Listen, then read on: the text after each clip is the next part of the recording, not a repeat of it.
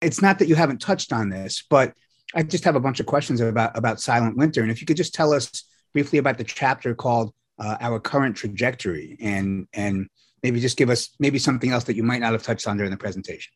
Sure thing. Yeah. So that's one of the opening chapters of my book. And I wanted to impress upon people. So I actually had gone to graduate school for environmental planning and design.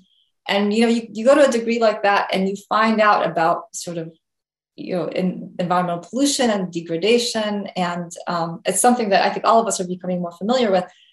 But we don't realize that same sort of undermining is happening now in our body. And it's happening from these chemicals. And there's this really weird economic dynamic that's happening, is that the companies that are producing the chemicals that are undermining our bodies are frequently the same companies that produce the pharmaceuticals to come up with to take away the pain or to deal with the problems that we're having. So we have this weird economic dynamic where we're kind of being almost, I call it being colonized in some sense, that we're being undermined. Our natural resources in the body that keep us just naturally healthy and whole and functioning are no longer working because of these toxic chemicals. And the trajectory is that we're going to become more and more dependent on pharmaceuticals from the same companies making the toxic chemicals that are undermining our health. So that's a short nugget, but I go a little bit into, have some fun with it and go into detail about that. So incredibly diplomatic of you to use the word weird. I might go so far as to say sinister, but what do I know? It's unfortunate. It is unfortunate, but we can change that trajectory any moment. And yeah, we can change all that, but we need to be aware that this is sort of, if you just took where we are now and where we're going to its logical conclusion, that's where we're going. So we need something different. Thank you for that. I do see a hand raised from Sharon. So Sharon, I will unmute you. Welcome. Hi, can you hear me? Hi, Sharon. Yes, we can hear you. Okay, I'm very interested in what causes Parkinson's disease and what to do about Parkinson's disease. If you could enlighten me on that, I'd really appreciate it. Thank you. Sure. Well, I can talk about the chemical aspect of it. So, I mentioned a little bit at the beginning the term neurotoxins. There are a lot of chemicals that are toxic to the nervous system, and this is everything from the way the brain functions to the nerves to the way the nerves power the muscles and whether the muscles are when they're moving and how they're moving. So there's an impact of degeneration on that system with Parkinson's, and it's something that can be undermined both with sort of ongoing acute exposures where you're getting exposed to chemicals that are undermining that nervous system, but also with chemicals that are in the body, they're long-lived, and they're just lodged in there, and they continue to interfere with the proper functioning of the nervous system. So for anybody who has any symptoms of Parkinson's or anything similar or has been diagnosed with the disease, I would say it is worth your while to reduce your exposure to chemicals and worth your while to do things to support your body's elimination of them.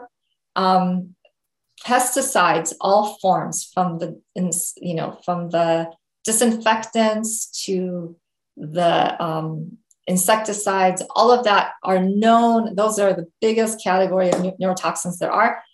Fragrance products also are known to contain neurotoxins. So those are two huge categories of things I would really stay away from.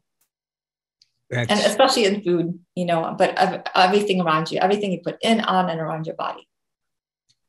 Does that help answer your question, Sharon? It does. Great. Thanks for the question, Sharon. And again, Joanna, thank you very, very much. I mean, really meaningful to so many folks out there. Let's go now to Mike. Welcome, Mike. Hi, Mike. Yeah, hi.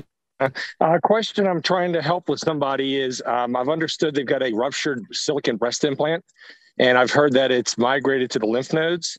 I've not heard the person talk about ways they're planning to eliminate the silicone that's maybe migrated. Do you have any advice that I can give them? Yeah. Well, so anything, implants are generally a huge issue, regardless of what they're made of. And especially, when there's a rupture there, because the body just doesn't recognize that stuff as natural, right? So it's going to start trying to eliminate that. It might have an autoimmune response and things like that. I would definitely have the same recommendations that I gave in this presentation about the zeolite, about the vitamins, the minerals, the diet, and things like that. I would definitely have that person do all these things. And I probably would have them look around if there's anybody who specifically specializes in that type of detox. I don't have, there are research studies out there, for example, with zeolite of what types of substances it prioritizes and in what order it wants to grab things and get them out of the body. But I don't have any recollection about, how effective it might be for this type of problem. But in reducing any other type of toxins and any other type of toxic chemicals that your friend has to deal with, it's going to strengthen her body's immune system and ability to deal with this. But I would say she might want to look around for somebody who's helped people who have had a similar issue as well. But anything that's going to help her detox and strengthen her body on this front is going to be helpful. Thanks very much. And thanks to you as well, Mike. And let's now go to Marlene. Welcome, Marlene. Thank you. I appreciate your presentation very much. I just had a question. I eat a lot of red beans by Goya, and they have this ingredient, and I've not been able to find very much about it. It's called calcium disodium EDTA, and it says it's for color retention, but I don't know what this is. I don't know whether it's harmful, and it's hard to find a red bean without it in there. Mm-hmm. Yeah. Well, it would be better if you could find something without it. I'd say anything, especially if you're eating this kind of regularly, that's a synthetic chemical preservative at that is going to, is putting a burden on your body. I mean, that's as much as I can say. And especially if you're having any health challenges, I'd say definitely super would be worth it. And if something you're eating regularly, definitely would super be worth it to find something else. Maybe there's a slightly different, you said it was that you're eating it's a red bean? Yes, it's a particular brand. I don't know if I should say the brand of red bean. I can buy the dry beans that aren't in the can, but they are in the canned beans specifically. Well, one thing I can, one tip I can give you that is less known is for beans. When you cook beans, if you put like half a teaspoon to a teaspoon of baking soda while you're cooking them, and do not add any salt or anything acidic, but just that baking soda in the water, it helps them soften a lot more, because I know people have a hard time with dry beans in that they kind of are hard to get soft and difficult to digest. But that is one that people in the Middle East use that to soften beans, like when, they make hummus, for example. So you might want to try that also. You're soaking them overnight beforehand, but using that baking soda might help. You can then add apple cider vinegar, or if you just want to offset that sort of that baking soda alkaline thing going on.